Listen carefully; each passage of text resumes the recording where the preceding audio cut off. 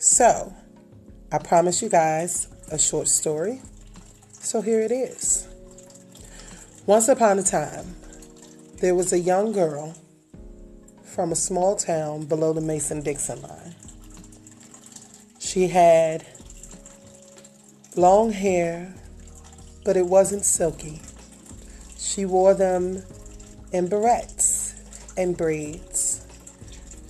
She wore skirts and slacks where others wore shorts and dresses.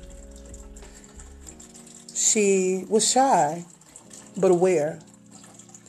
She was weak, but she was strong. She was picked on. She felt unloved. She felt like she never belonged. As this young woman got older, she started to feel the pressure from those around her. She started to feel like, why don't I fit in? Why don't I have a group of friends? Why don't I get to go to the parties? Why don't I get the Valentine's Day card? What boy will be my first kiss? Will a boy want to kiss me? She was the big girl. She was okay for a fat girl. She was never, ooh, child, your hair is pretty. She was never, ooh, your outfit is so great.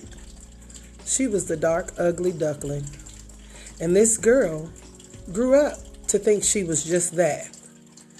She felt unloved by her father. She felt unwanted by her family.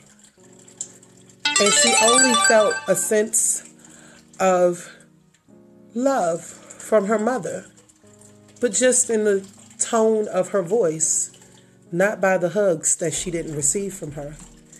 And as this woman got older, she went through a series of abusive relationships that really opened her eyes and taught her that she's more than just a whooping stick. She is more than just a beating from a man. She is more than the number on her jeans. She is a strong woman. She had nowhere to go but up. And I wish this story had an ending, but her journey still continues. And from what I know, this little girl is going to be all right. Because now this little girl is a grown, confident young woman. So I've heard. But you just have to come back and see. Get the details. Know what happened to her. Someone needs to know what happened.